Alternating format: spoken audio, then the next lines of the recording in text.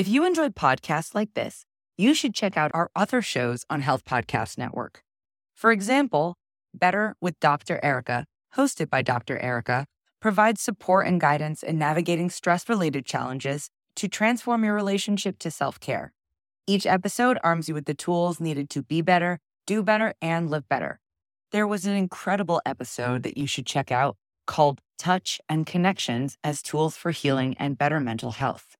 In this episode, her guest breaks down ways to use physical touch as a form of healing for trauma and grief. Check out Better with Dr. Erica on your favorite podcast platform or visit healthpodcastnetwork.com. Welcome. This is Medicine in America, a podcast that will share the stories of physicians and other healthcare professionals who are changing the way they practice. We will hear what made them realize they had to reinvent and rethink their approach to treating patients. My name is Anthony Manson. I'm a 20-year-plus veteran of the healthcare industry, and I'm being joined today by my co-host and longtime friend and colleague, Todd Harrington. Hi, everyone. We have a really great show today. We're talking to a family medicine doctor, Dr. LeCoute, who's been practicing for 10 years in Michigan, and she just started a new innovative primary care practice of her own. And she did it along with her business IT consultant, Kim Lynch, who is here. And she's from a company called Medis Health. And as you will hear, they've really thought through what it needs to be in place for a practice to be successful in today's marketplace. And most importantly, for patients to get the best possible care. Before we get started, I just wanted to introduce my co-host, Todd Harrington. Say hi, Todd. Hello, doctor. Why don't we start with Dr. LeCoute? Tell us a little bit about what brought you to make this major decision to reinvent yourself and start a new family practice. Yeah. So I trained as a family medicine resident and stayed on at the continuity clinic where I was practicing as a resident, and then stayed on as a faculty doctor at that same clinic. So I had a long run kind of at one facility, and really got to a point in my negotiating for my contracts, and I was both faculty and non-faculty at different times, and I both had a faculty contract and also a revenue-based contract all at the same location. Even with all of the changes that I was trying to implement to make my work-life balance a little bit better, I was finding that I was just kind of running into the same issues where I was being asked to do more and more and just kind of asked to continue to overwork myself.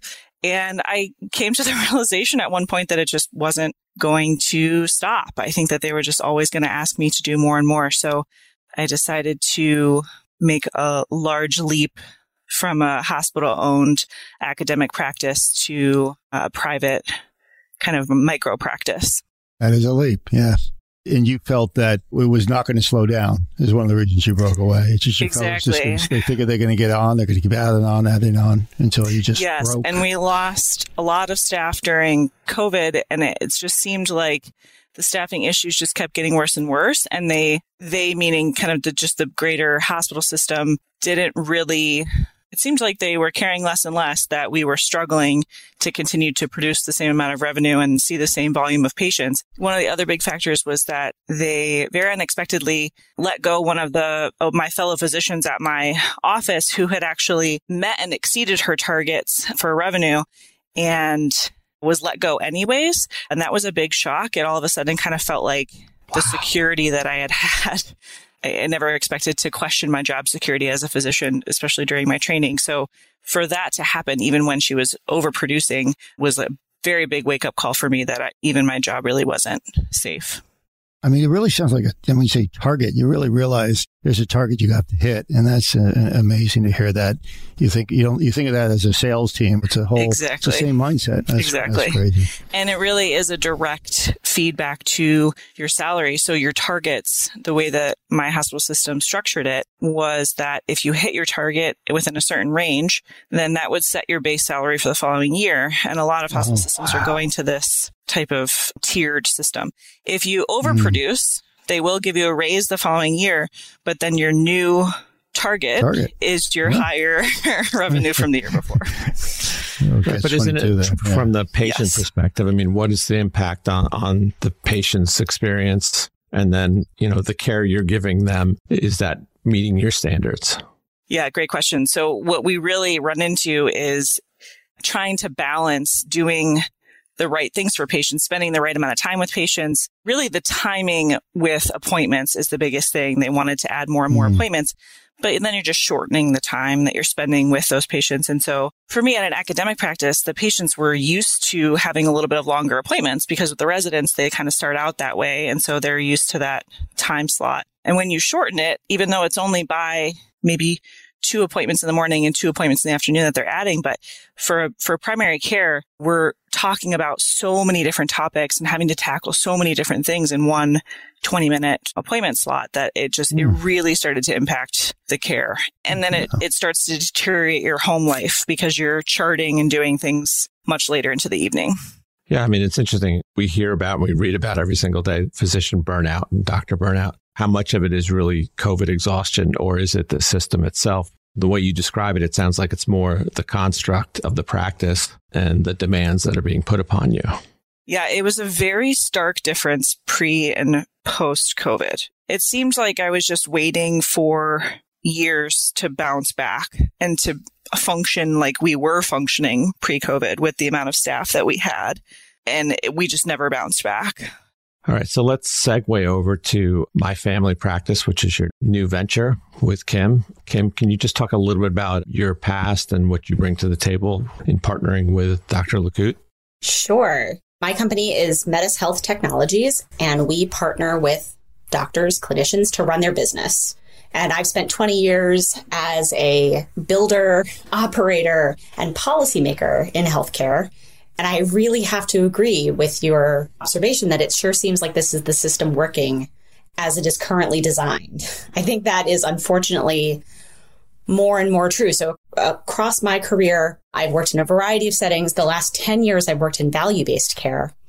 And this ratchet effect that Dr. LeCoute's describing of whatever quality you've hit, you need to hit that and better next year to maintain your payment. On its face, it seems like it's a good thing for patients. But what I'm observing, having had a really vast and varied career, is that it feels like a race to a lowest common denominator. What is the least doctors will accept? What is the least patients will accept? And so I'm incredibly proud to have founded this company, Metis Health, to help clinicians get a handle on where their time is going and where their money is going so they can practice the way they want to practice.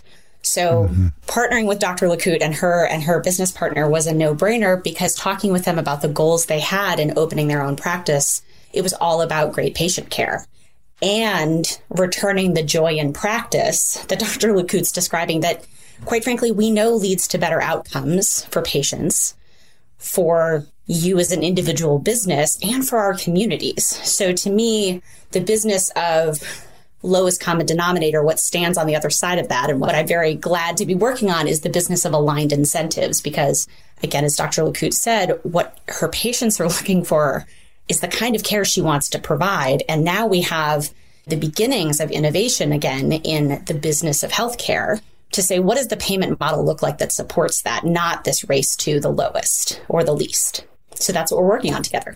And that doesn't mean when you say, lowest common denominator, it doesn't mean that it goes to the other end of the spectrum, right? I mean, it means that you can be profitable and still be able to spend the time you want to spend and manage the patients the way you want to manage the patients. That's exactly right. And with new business models, with new payment models, we're seeing this innovation happen a bit more now. What's really exciting to me is that there's technical maturity where we've got tools to help you have visibility into how your business is running today and how then you want to change that picture of your business towards your goals. So again, Dr. LeCoute and her partner, they came to me and said, we want to maximize our Medicaid reach. We want to help our Medicaid community.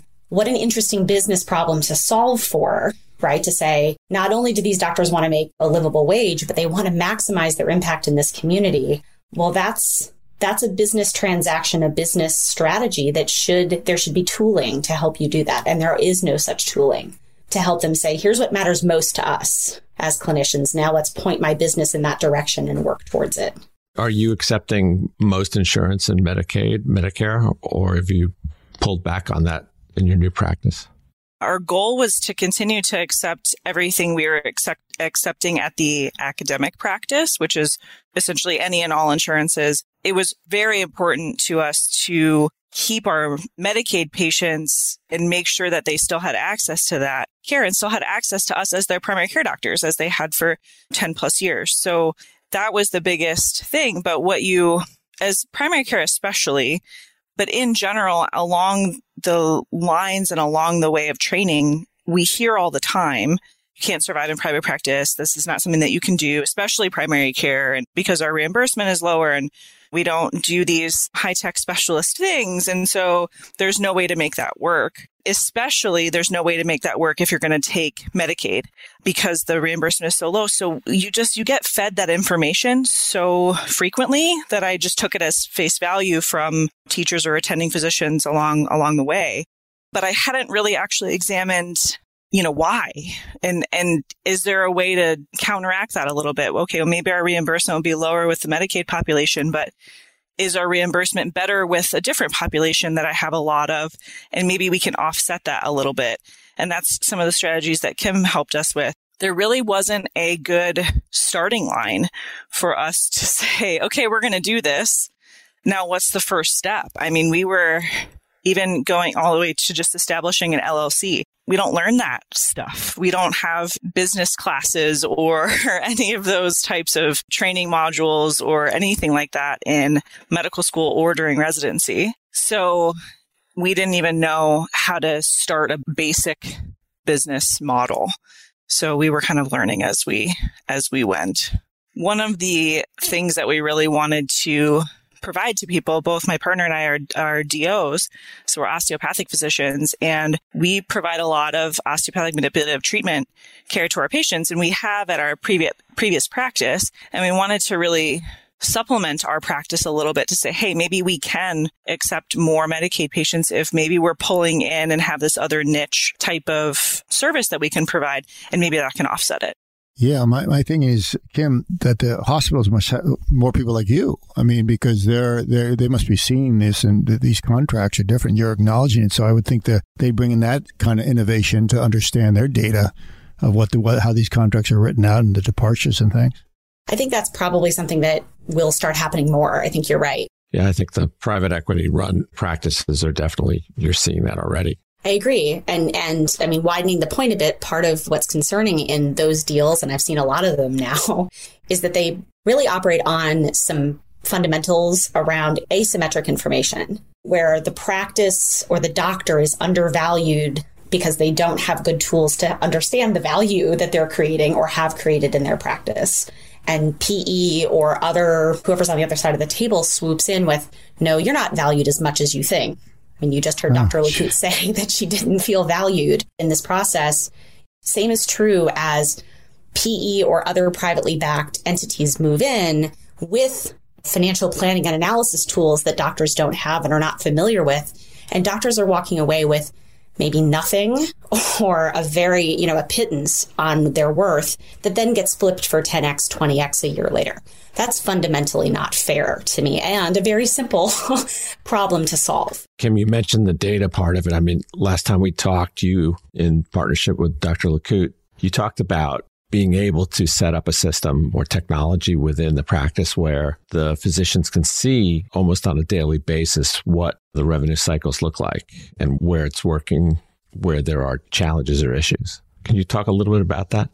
That's right. So what we're working on is exactly that, a tool to give you an understanding of your current business, where your time and money is going, and then the ability to align your business to your goals. So really taking that step of, if this is how my business is performing today, how I'm being paid, what my patient population looks like, how do I want to change that picture over the next 3 months or a year? Aligning to where am I not being paid fairly is a very real issue in private practice, and certainly compared to hospitals. Which payers are you seeing the largest denials accumulate? Where are you seeing fair payment happening as expected? Conversely, is really powerful for a clinical business, because every dollar that they are paid is a dollar that they reinvest in themselves, in their practice, in their community. But what we know from our market research and verified talking with doctors and talking with health tech businesses is that private practices are paid maybe 4 or 5 in 10 times. And hospitals are ultimately paid about 9 in 10 times. There is no industry that would tolerate that kind of differential. And yet private practices, and this is true for practices like Dr. LeCout's that are just getting started, all the way to value-based vanguard practices, have no tooling that helps them see where they are being paid today. Is it happening as expected? Let alone other important measures of their business like no-show rates. Same sort of data problem. Where are no-shows accumulating? Where does it matter to me that those no-shows are accumulating? Is it in certain visit types, certain patient populations? Help me act on that. So I reach out to my patients differently, test and learn what works so that my schedule is full, whether it is because my patients know that I'm here for them, or when something comes up that's okay, I can fill in with another patient who may be waiting, or with like a same day appointment. These are problems that are solved in other industries, or analogous problems are solved in other industries. We just haven't brought that tool set to healthcare yet. Dr. LeCout, does that level of data, it definitely helps you, but from a time management standpoint, does that just add in terms of your tasks and every day to be able to delve into that information? My first thought when I hear about this type of data that can be analyzed like that, when Kim was talking about this, is that it reassures me that this goal that I'm trying to achieve to make this project profitable long term is actually like I'm capable of doing that because I'm able to look at this stuff more frequently and be able to do that. And this is probably similar to what like a practice manager or an office manager would do on a salaried basis for my practice, but this might actually be able to consolidate it and make it digestible for me, who is not business trained, to be able to look at it and say, oh, well, clearly we're missing out on this amount of revenue doing it this way. So if we change this around slightly, then it looks like we'll do better next quarter. So for me, it feels like it's taking all of that, what can seem like really daunting data, and kind of boiling it down to make it easily accessible to me. And that's what's really exciting, because I feel like I have just this little extra insight that maybe other private practices had struggled with in the past. So it makes it feel achievable. Feeling like you can have access to data like this complex makes it feel like, okay, we'll be okay because we'll be able to assess this as we go and make small changes, and then we can actually see the outcome. So having rotators come in, if I had had a rotation like my new practice when I was in medical school or residency, I think it would have completely changed my outlook on my options in what type of job or what I would think about doing in the future. Yeah, I think we're dealing with factors in the economy and in the market that we never had before. So when I think about the way family practice lives and breathes today, especially with like millennials, you have telehealth, you have NPs, PAs, you have a very different family practice dynamic going on. Urgent care, I think, has definitely cut into family practices that we used to have an appointment, and now you have an option of going down the block. So I'm just wondering if you think about kind of the future of family care and family practices, does it look different? Does it have to be different to deal with some of the dynamics like millennials and urgent care that all these other options are available today? I think what it comes down to is I think virtual appointments are certainly going to be something that's going to be necessary moving forward, convenience-wise. I've done a ton of virtual care, even at my previous practice and all through COVID and things like that. I think COVID changed that faster even for my older patient population. They get on their iPad and there we are having a virtual appointment with some of my patients in their 80s. And so that I think is a huge component of something that needs to stay in order to function in primary care. But I think the other big part of it, and I think the reason why people, go to urgent care or do the more convenient, faster thing, is that they don't really have that great relationship where they feel like their primary care doctor is accessible to them. So it's just easier to go down the street than to call, because the wait time on hold and, oh, well, they're not going to be able to see me today and maybe I won't be able to get in. And But the accessibility with things like a patient portal where they can send me a message like that comes through an email and I can respond to that same day much quicker than I can a phone call or someone waiting on hold.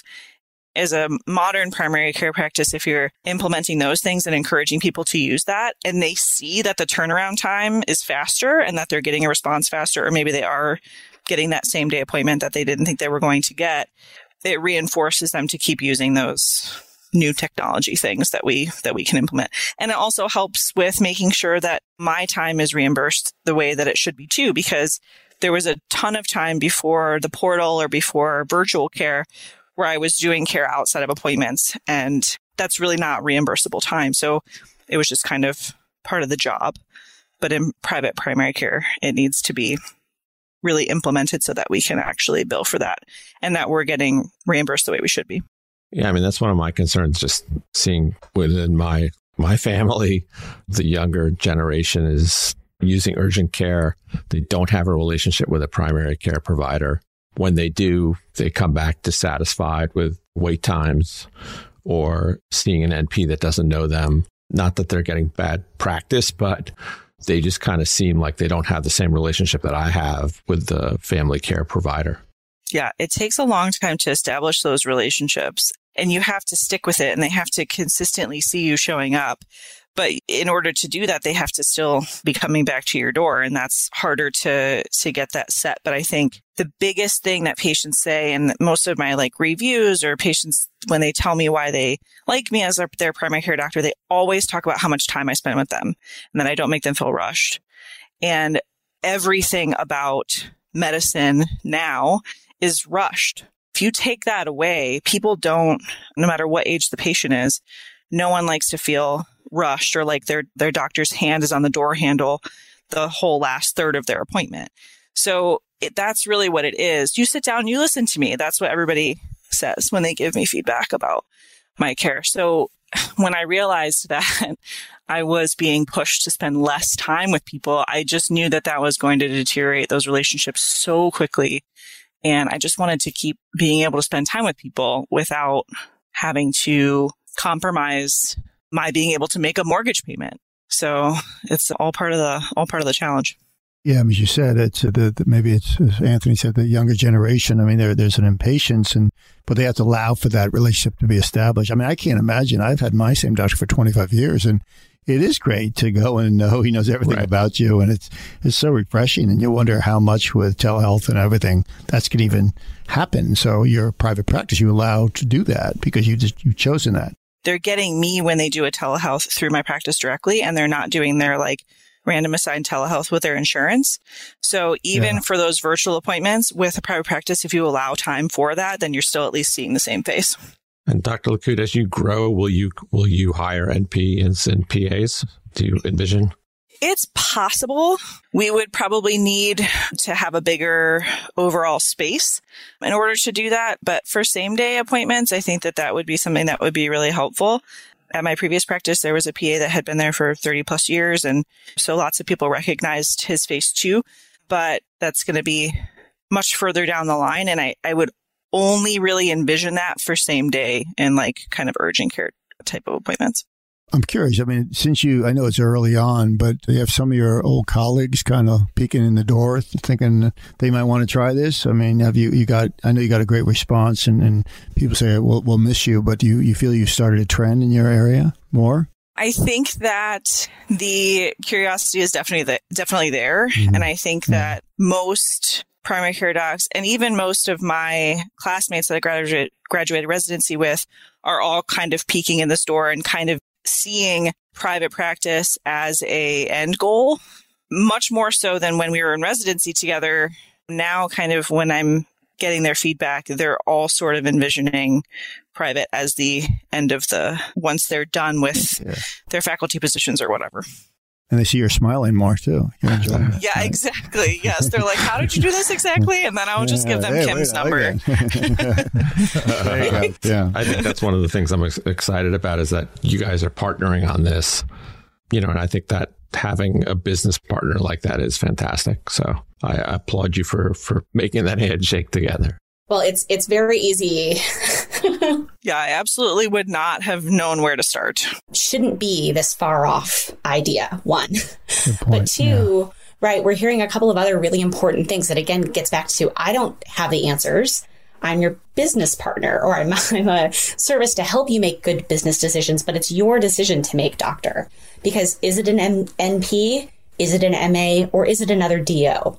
And what supports your goals for your population, for your business? Then how do we make it happen, right? Business strategy should follow clinical practice in clinical business, and it doesn't today.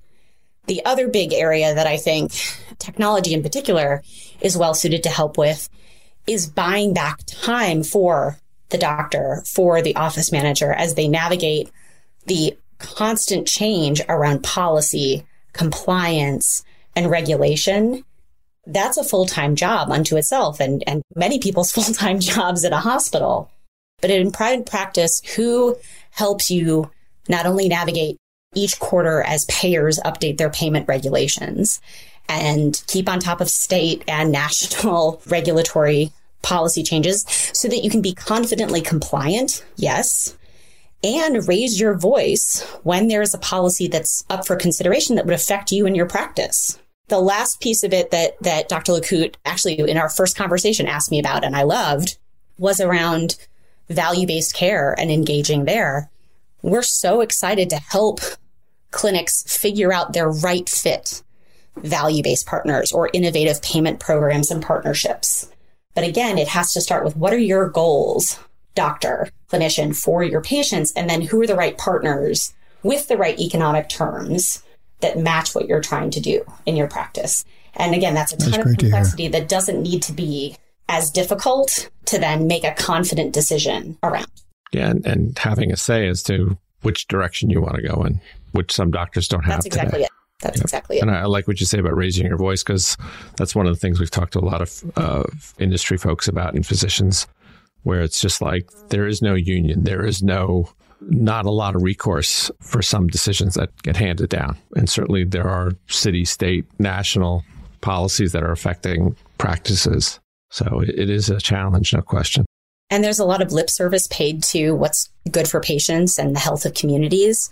I want to see the evidence around those policies and how they play out. And I know that doctors like Dr. LeCoute, they feel the impact of those policies. And so them having their own data to be able to say, here's the right program for my population and here are the outcomes we've achieved, they should be able to tell that story and then be able to use their own data again to say, what you're proposing would disadvantage my patients or disadvantage me, and that's not okay. And again, these are really solvable problems if we look at other industries that just those solutions haven't yet made their way into clinical practice. Yeah, hard evidence. I think you're right. I mean, it's not always there. I think a lot of our clinical decisions, we're all expected as physicians to stick to so much evidence-based medicine, and that's what we rely on so heavily. But when it comes down to how these bigger processes actually work, even like a value-based care type thing, I was lucky to have a mentor at my previous office who taught us a ton about value-based care and patient-centered medical home and how to get these things to work for you. And she was kind of a pioneer in the health system for implementing these things at our office. So I had this big advantage where I knew it was possible and that those things were out there, but I didn't understand how they would affect me in a private practice versus, this is just something that the hospital system does, right? We would have whole employees set aside to deal with value-based care and call patients and make sure they got their mammograms and their colonoscopies. But I didn't understand the actual impact that could actually have and what a huge benefit that could be in a private practice setting where it felt like the whole point of those measures in making sure your patients got good preventative care actually came to fruition and was a plus for everyone, as opposed to just a bigger health system trying to rake in more profits. So it started to feel like, these measures actually, this makes a ton of sense. And I kind of get the whole reason that they started out doing these value-based care things, but it seems to have gotten lost. And so when you can apply it to a smaller practice, it really feels like, wow, we're like, this is really awesome work that we're doing. Like, look at these mammogram rates and how many more of my patients got their mammograms this year than last year. that kind of clinical outcome, I mean, that saves people's lives, right? Those are grandmothers and mothers that are here today that wouldn't otherwise be, all because everyone's doing the right thing. And what I love about that is now we have payment models to help say, and what's the value created by doctors doing that great work and the benefit to the system of those patients not ending up in more dire circumstances and then having to consume a whole bunch of care that takes them out of their families, takes them away from their lives. And yet doctors, as you heard Dr. LeCoute say, she then only holds serve with her payment if she does that. And then the ratchet gets higher for mammography screening the next year, as opposed to Dr. LeCoute, you've created tremendous value in the system. How do we pay you fairly for the preventive care that you've provided and the value you've created? That's what innovative payment models are supposed to be about. But again, there's so much complexity there. Finding the right model that supports your patients and pays you fairly for the outcomes you're achieving, that's still a pretty complicated thing to sort out. We need more education around that for people to really be able to figure that out, given the complexities, as you said. Yeah, it can really work for you as a provider, and it can really work for your patient population too. I mean, the whole getting just boiling down to why they were put in place in the first place. Right. But it's to your point about the value, it also means better outcomes, not just better profitability, which is the way a lot of the industry is focused today, is let's shut down our labor and delivery. Let's focus on orthopedics. Let's focus on more procedures. So the trend is going the other way, unfortunately.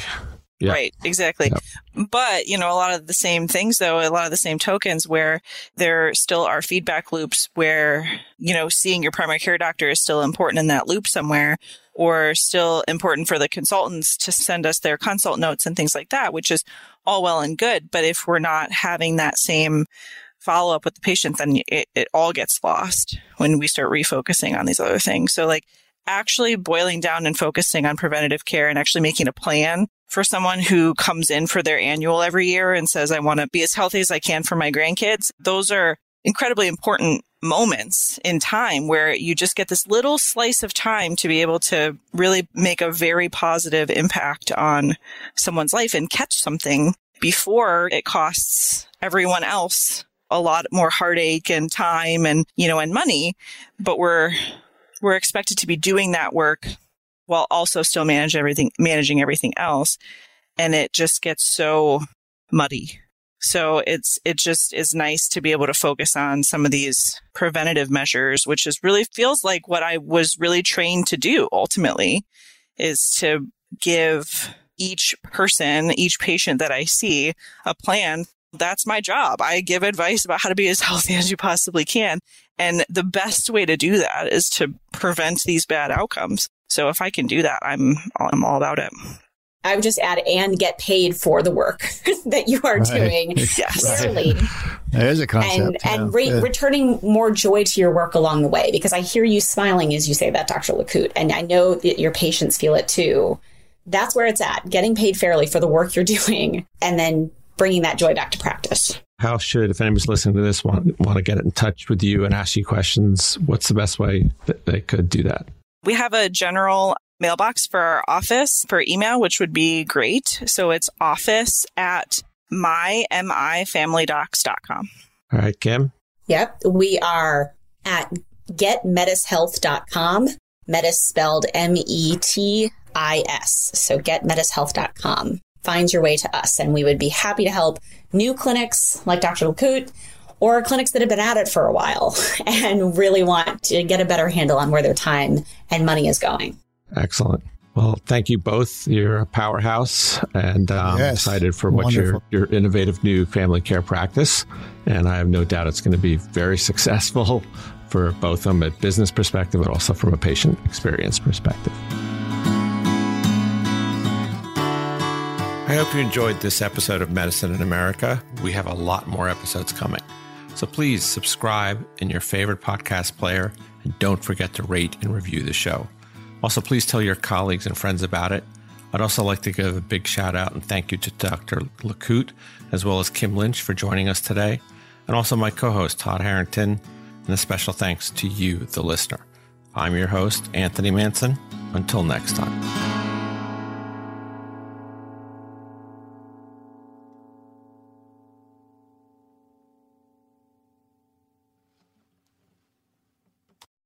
If you enjoyed podcasts like this, you should check out our other shows on Health Podcast Network.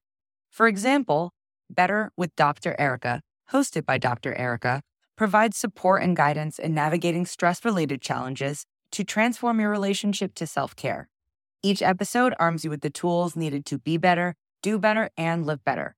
There was an incredible episode that you should check out called Touch and Connections as Tools for Healing and Better Mental Health. In this episode, her guest breaks down ways to use physical touch as a form of healing for trauma and grief. Check out Better with Dr. Erica on your favorite podcast platform or visit healthpodcastnetwork.com.